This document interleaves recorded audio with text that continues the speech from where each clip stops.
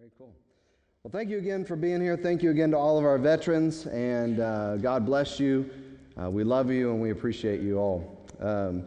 Our theme verse for this year, our theme is Raised with Christ. We want to try to be as good as I can about reading it every week, just to remind us of what our theme is as a church, keeping focused on what God wants us to be doing in His Word. And that theme is Raised with Christ, coming from Colossians chapter 3. Therefore, if you've been raised up with Christ, keep seeking the things above. If you've been raised with Christ, keep seeking the things above where Christ is, seated at the right hand of God. Set your mind on things above, not on things that are on the earth, for you have died, and your life is hidden with Christ in God. Last week we started a series of study.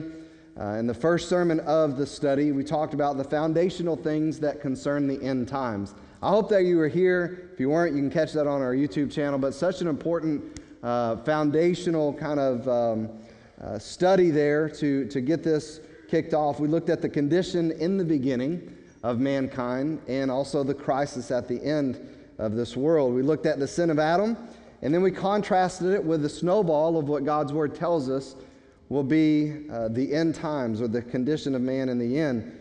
And we just looked at it, right? As someone once said, we just looked at it.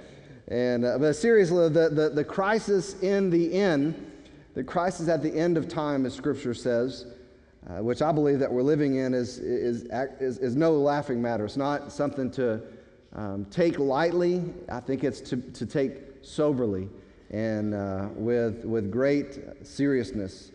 We saw the sad reality of the biblical worldview that we're living in right now, where many pastors, less than 50%, have a biblical worldview. What we saw was the prevalent worldview that is not only among pastors, but among the majority, I believe it was 88% of Americans, is syncretism. And if you weren't here, basically what that means, it's a kind of a mush pot of beliefs. What you think is right, you kind of gather it from everything, and everything works for everybody, and everybody is amazing in this process, is the mindset. But it's people doing what's right in their own eyes. That's what syncretism basically is maybe another form of humanism.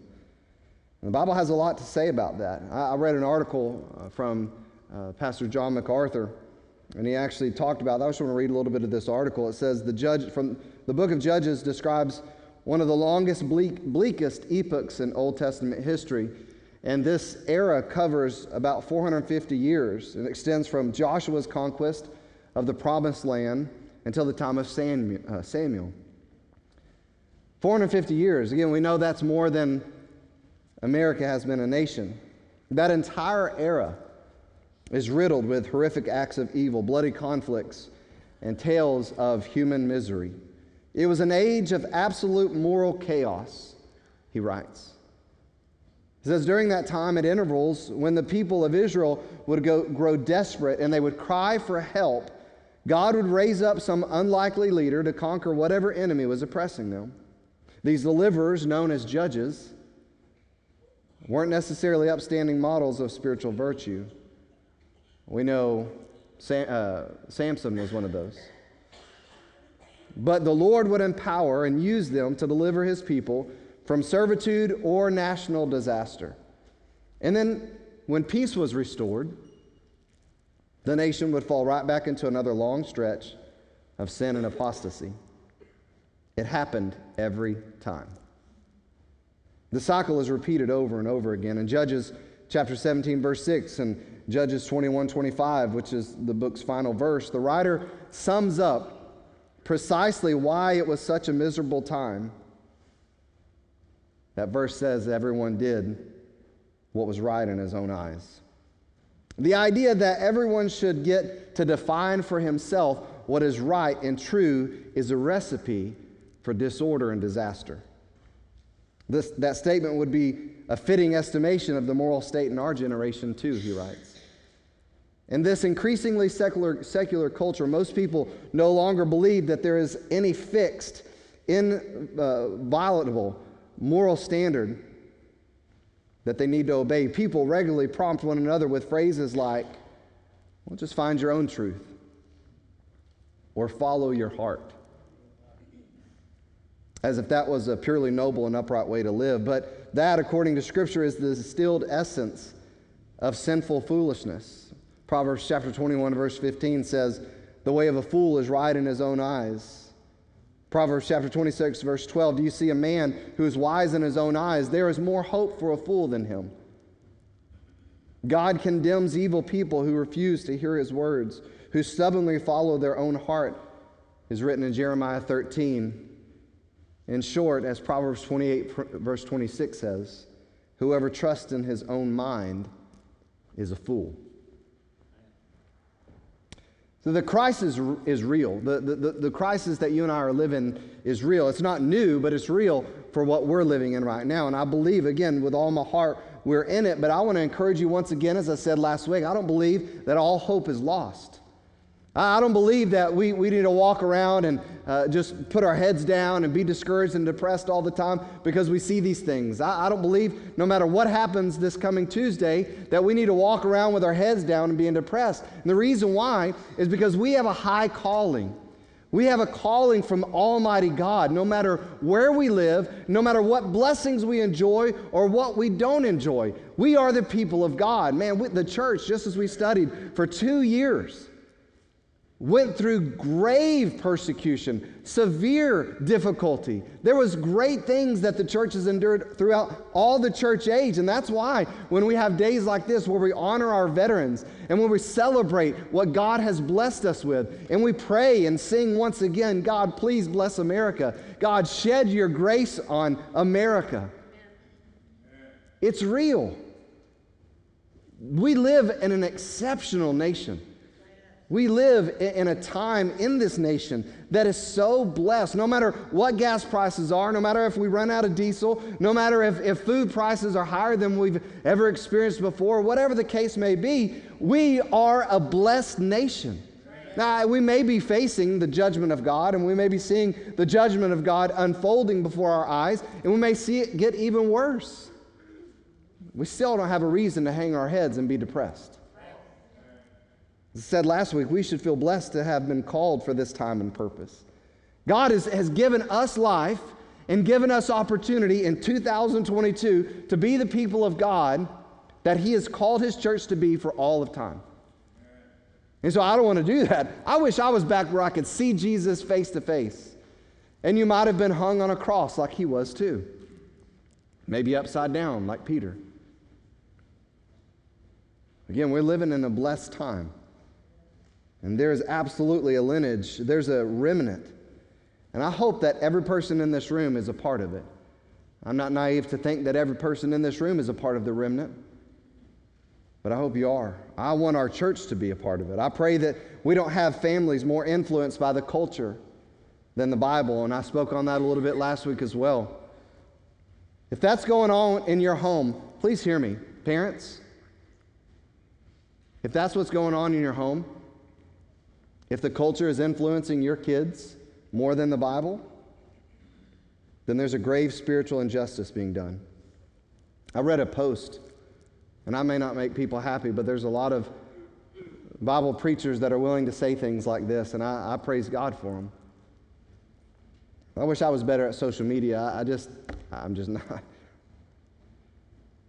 A pastor friend of mine reposted what a guy named Shane Pruitt said. Similar to what I said last week, but the post gives a long-standing biblical worldview of the importance of the church, the God-ordained purpose and place of the church. Something that the people of God, for many generations, held in high esteem and understood they were a part of. And there was little compromise in true Christians, if any. But now we live in a different era where once thought-strong Christians are allowing the culture to dictate to them their connection, their investment, and their faithfulness to the church.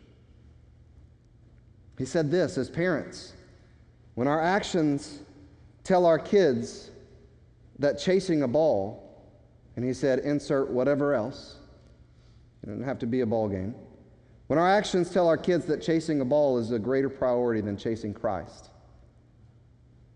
that commitment to hobbies is a greater priority than commitment to church.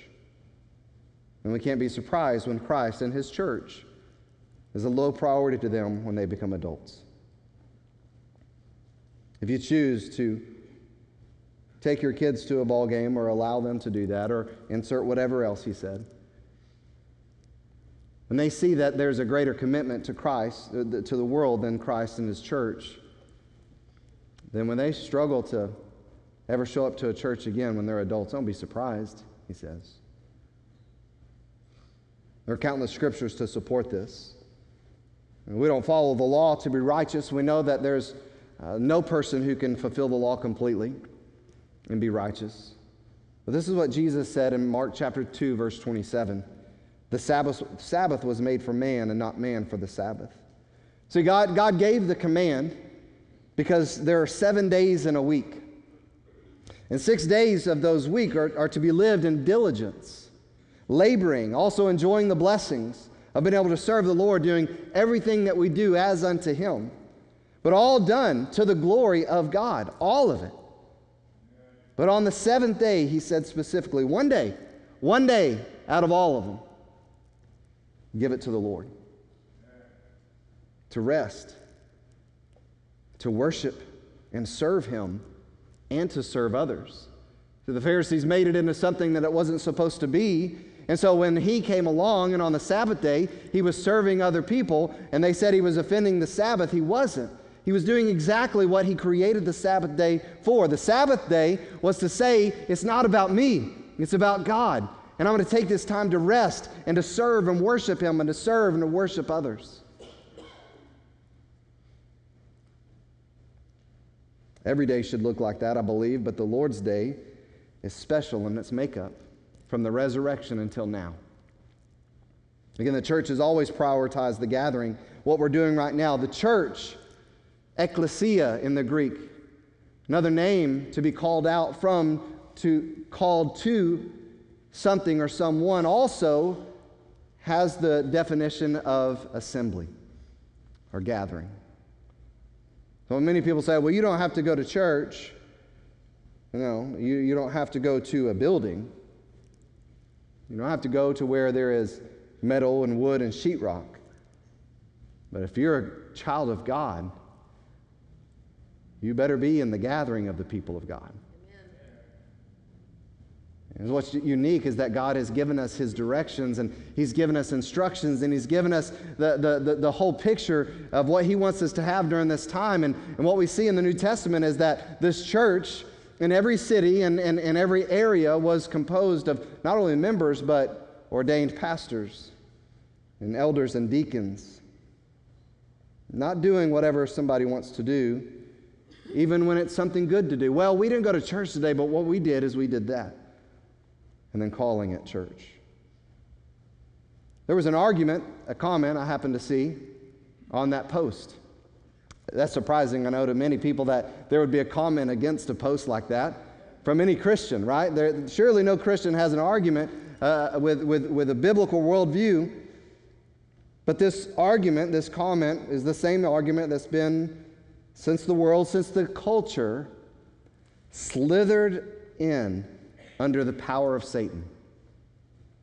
The god of this world, like a constrictor, slowly started wrapping itself around the kids and around the activities, squeezing out the biblical standard and worldview. And as parents wrestled, as the grip got tighter and things became more uncomfortable and decisions had to be made, and parents wrestled with this constrictor, and then as it got too difficult, allowed. As soon as the parents allowed, the grip got tighter and tighter until most, if not all, spiritual soundness was gone. The argument to the heritage of the church and to her gathering under leaders that God has ordained, pastors, elders, to do what the church has for all its time, that it still does in mountain villages with great sacrifice in many other countries. Do you know what the American church and its lost spiritual vitality says? Here was the comment, the argument to that biblical worldview statement. Quote, so confused by this. We have a select volleyball club that unfortunately plays on some Sundays. The person says the church is not a building, but the people in it. We have seen young hearts change just from praying with teams after games. So much so that we've been asked why, would you pray for me? Church with fellow believers is so, they emphasize, so important. I agree. The witnessing just through simple prayer from our kids leading, it is church too. Even if it's on Sunday and not in the building deemed church, go out and tell the good news. So please, just because the kids / young adults are at these activities, surely does not mean the church is not alive.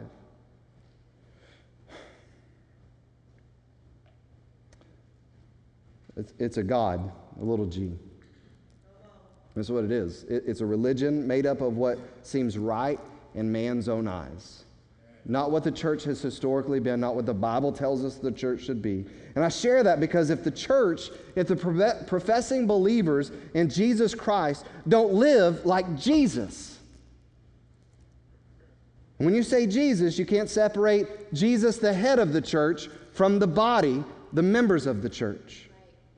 If we don't live like Jesus is our everything, if we don't actually live that out, then we are much like what Jesus himself said in Luke chapter 14.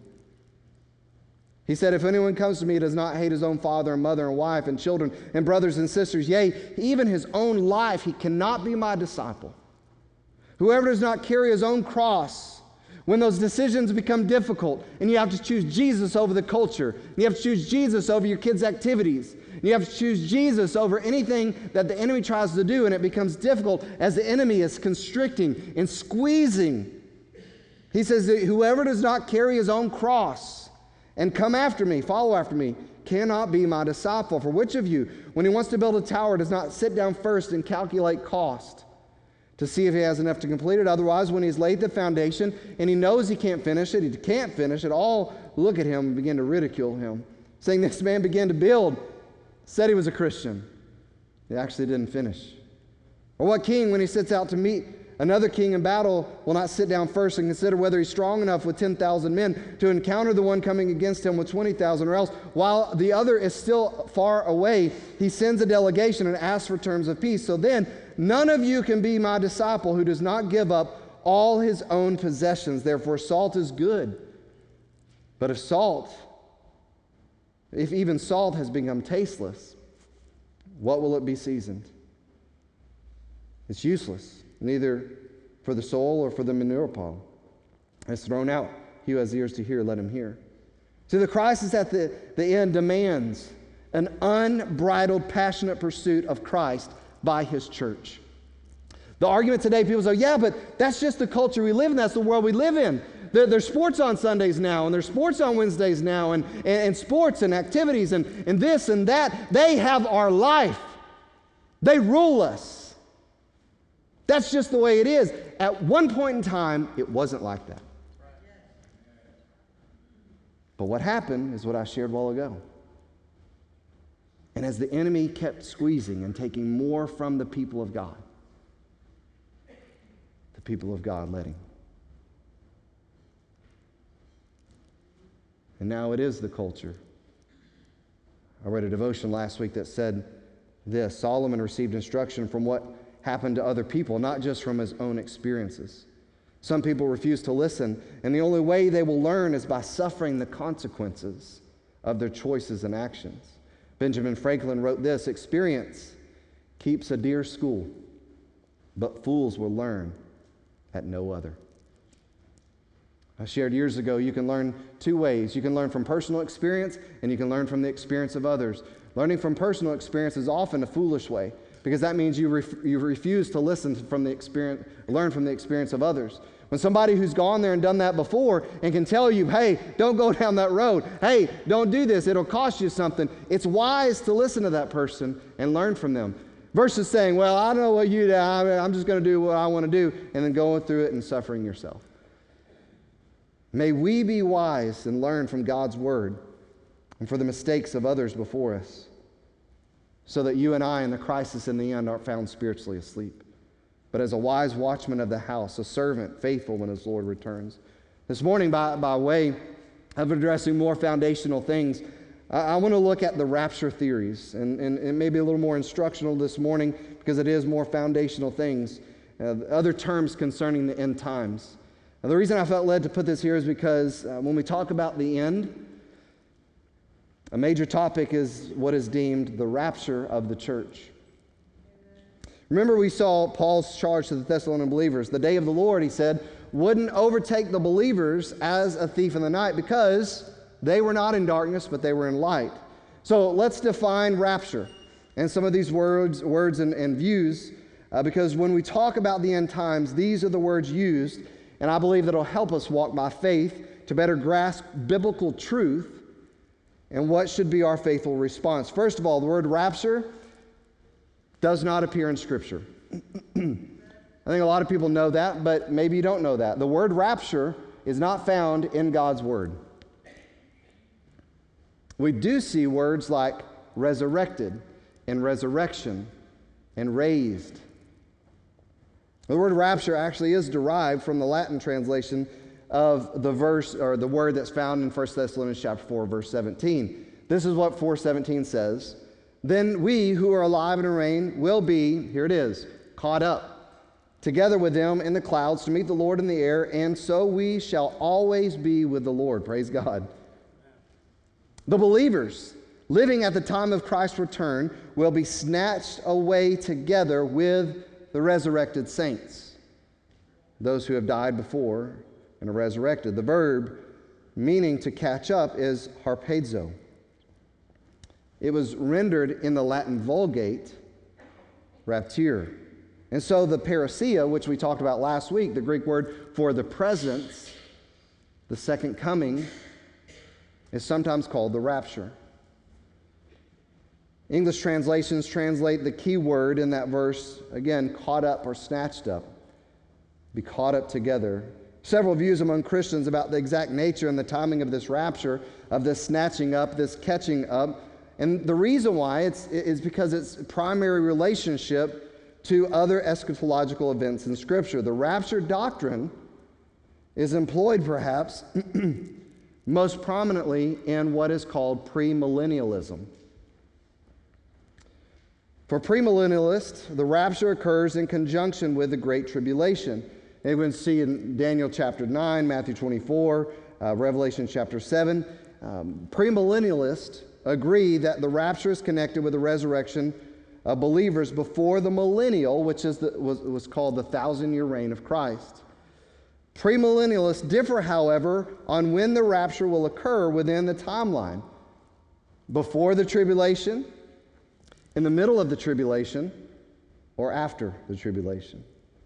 The premillennial reading is the most literal reading of these events, assuming there's a basic chronological timeline between the second coming, the resurrection of the righteous, the rapture, and the millennial reign. Now, the timing of the rapture is broken into several rapture theories. Okay, so here's what I think is important for us to grasp. We're talking about foundational issues. The first rapture theory is called the pre-tribulational rapture theory. And I'm saying theories because they are all theories. We'll get into that a little more later. Pre-trib rapture theory. This view maintains the rapture occurs when Jesus comes secretly to gather the church prior to a 7-year great tribulation that precedes the return of Christ to earth.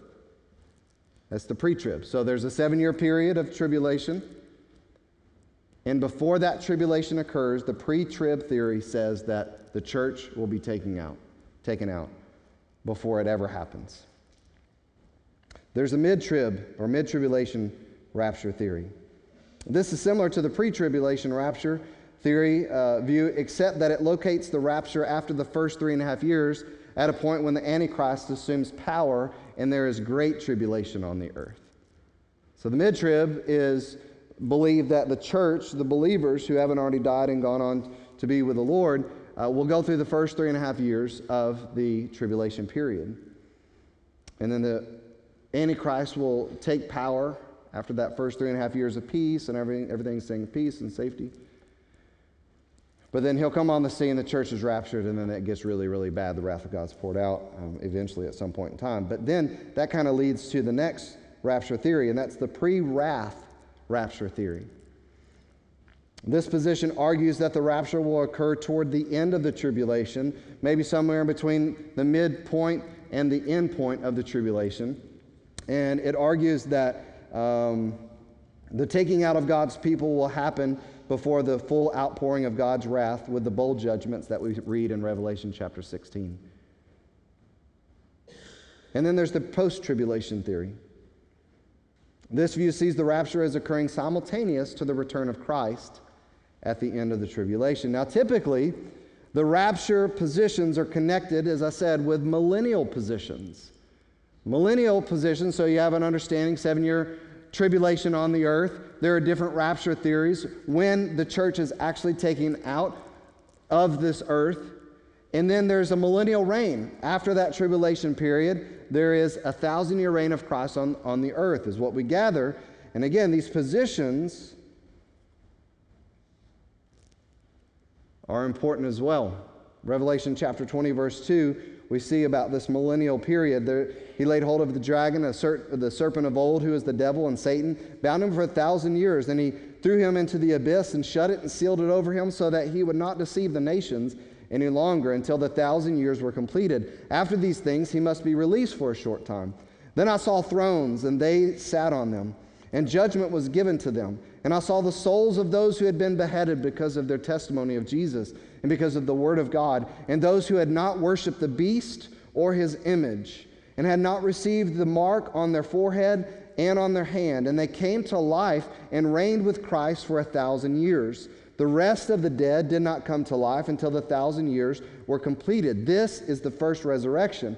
Blessed and holy is the one who has a part in the first resurrection. Over these, the second death has no power, but they will be priests of God and of Christ and will reign with him for 1,000 years. When the 1,000 years are complete, Satan will be released from his prison, and we won't get into what happens next because that will be later down the road. So the millennial positions. We saw the rapture theories, the millennial positions. There are premillennialists, and they place the coming of Christ before the millennium, what we just read, which they see as the personal reign of Christ on the earth. Premillennialists believe that Jesus actually will come to this earth and reign for 1,000 years. In the very early church, premillennialism, then known as Chiliasm, was widely accepted. But in the Middle Ages, Chiliasm was rejected as heretical. And this may have been why Martin Luther, dismissed it as the dream of Christ reigning on earth. Premillennialists can actually be broken into two different categories, though. Premillennialists, there are dispensational premillennialists. And that is, Christ will return to rapture the church before the tribulation, what we said a while ago, pre-trib. Believers will be in heaven during the tribulation. In the millennium of the nation Israel will experience the blessings of God promised to Abraham and David. New Testament believers are grafted to share in the covenant blessings. The church today is not completely experiencing the fulfillment of the promises made to Israel. The millennium is an intermediate kingdom of 1,000 years in which Christ reigns before the establishment of the eternal kingdom, the eternal state. And then the second are the historic premillennialists. Christ will return at the end of this age to reign for 1,000 years. Believers will go through the tribulation. In the millennium of the nation Israel, and faithful followers of Christ will experience the blessings of God promised to Abraham and David and share in the covenant blessings. The church today is not completely experiencing the fulfillment of the promises made to Israel. The millennium is an intermediate kingdom of 1,000 years in which Christ reigns before the establishment of the eternal kingdom. Then there are postmillennialists. They place the coming of Christ after the millennium. which it conceives as a spiritual presence of Christ working in and through his church to give, if we will, a golden age, a period of unexampled prosperity in the church's ministry, 1,000 years. And then you have amillennialist. Amillennialism denies the reality of an actual 1,000-year reign, either in a sense which the premillennialist, that's a tongue twister, or postmillennialist conceives it. The theory rests upon the totally symbolic interpretation of Revelation chapter 20, verse 2 through 7 that we just read a while ago. The amillennialist says that that is just a representation, a symbolic interpretation. And the same type of treatment to the millennial passages of the Old Testament is given. Most present-day amillennialists view these as descriptions of the blessedness the church now experiences that we are living in right now. Millennialism, whether pre or post, recognizes the 1,000 years of Revelation 22 through 7 as a real indication of time. W.W. Milligan, an amillennialist, writes this: the 1,000 years mentioned in the passage express no period of time. So the amillennialist says, no, there's no actual 1,000-year reign of Christ. It's a symbolic thing. It's an age in which the church exists in a golden age of Christ's blessing and rule. Now, I want to do something for a specific reason, and most of you will recognize some of the names on this list because there's a reason I'm doing this, okay? We just went through the different millennial positions, okay? These are some of the names of men who are associated with particular positions regarding the millennial reign. The first group that we saw was dispensational premillennialism. Look at the names on that group. Clement, these are early believers. Polycarp, Ignatius, Tertullian, Cyprian, Tyndale. There's some Anabaptists, Moravians, Mennonites, John Wesley. Some of you may know that name. Ryrie, Walvoord, Graham, Criswell, Moore, Russell Moore, Albert Mohler, Charles Swindoll, more recent people, John MacArthur. And then the historic premillennialism, these are the names: George Ladd, Justin Martyr,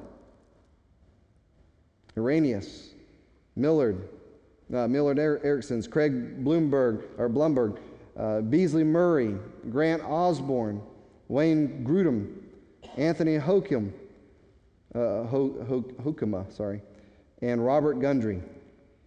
The next group, postmillennialism: David Whitby, Jonathan Edwards, Charles Wesley, Charles Hodge, A. Hodge, Augustus Strong, B.H. Carroll. Which is interesting. Anybody know who B.H. Carroll is? Anybody? B.H. Carroll helped found the Southwestern Theological Seminary, Baptist Theological Seminary here in Fort Worth. His son was a superintendent for Carroll ISD, and that's why it's called Carroll ISD. Interesting. This guy, he also wrote a book, or was a part of a Trail of Blood. G.W. Truett. It's another interesting person to study. And then amillennialism: Origen, Augustine, John Wycliffe, Martin Luther, John Calvin, Zwingli, B.B. Warfield, Berkhoff, G. Beale, and W. Hendrickson. And I share those names and in those positions for a reason. Because the temptation is to rely on man.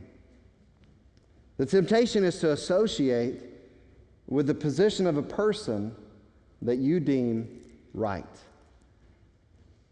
You see, modern names that you may know and think, well, they must be right. I know Swindoll. I know MacArthur. I know B.H. I know some of these names. I'm familiar with these people, so that must be the right position. But I want to, as the pastor of this church, to ensure that we as a church have a tight grip, a firm stance on what Jesus says. Amen.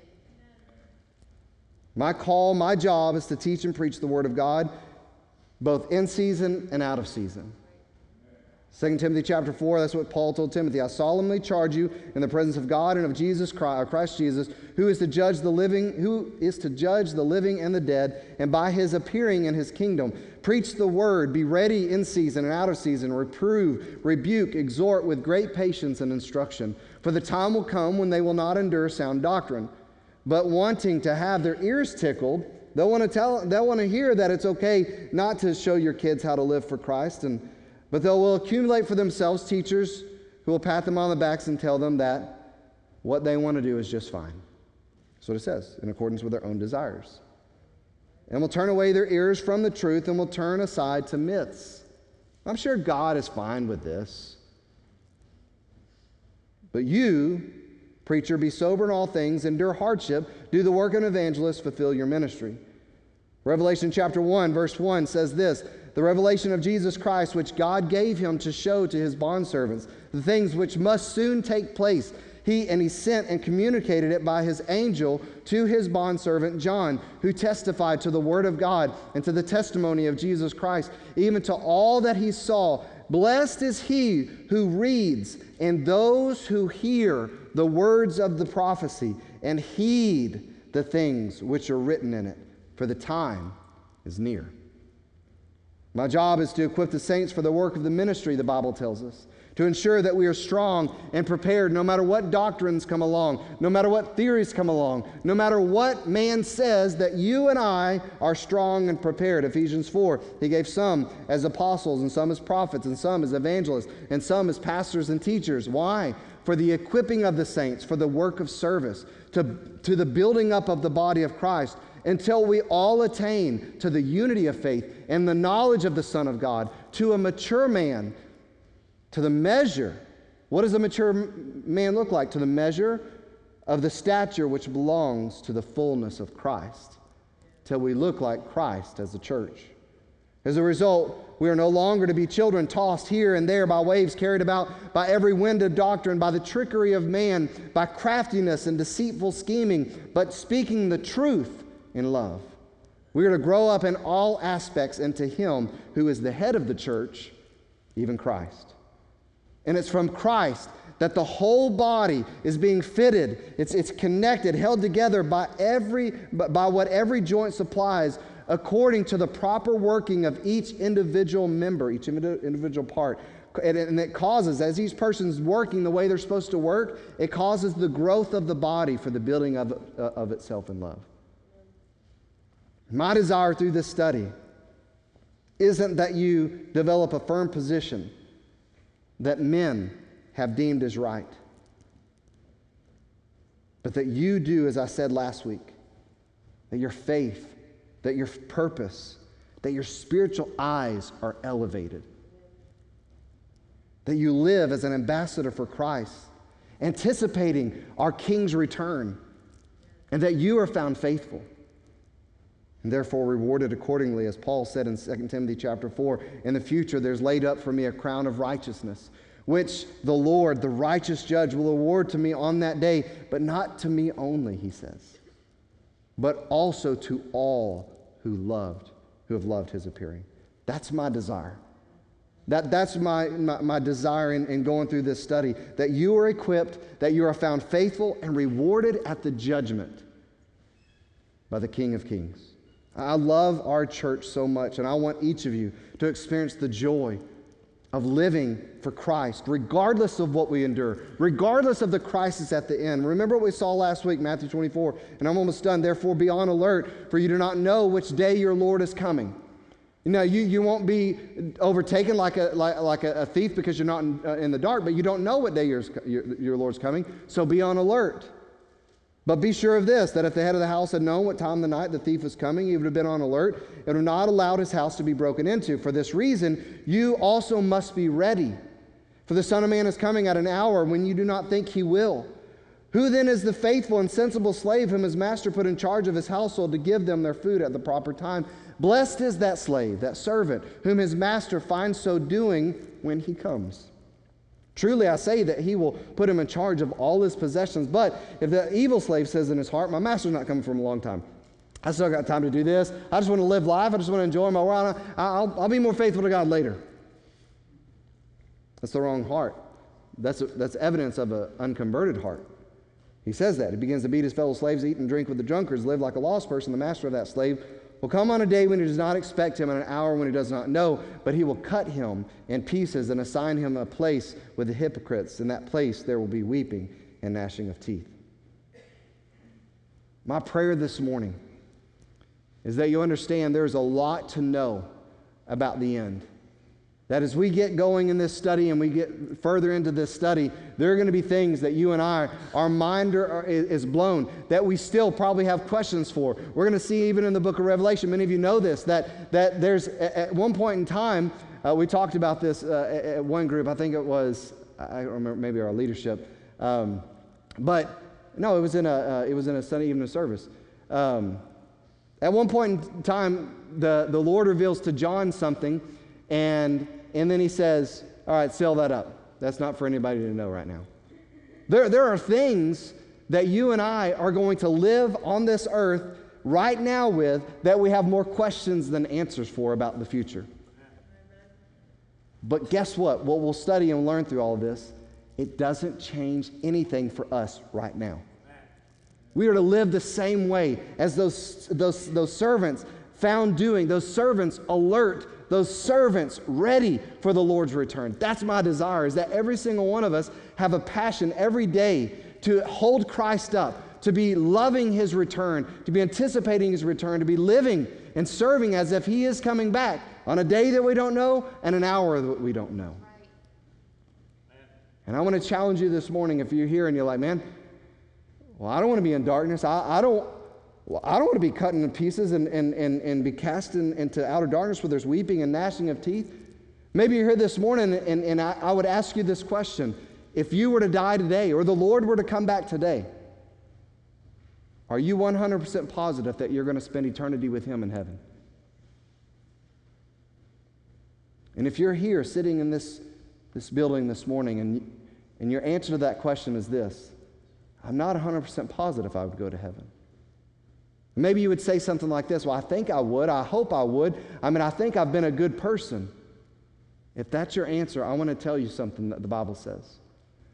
The Bible says in Ephesians chapter 2, verse 8 and 9,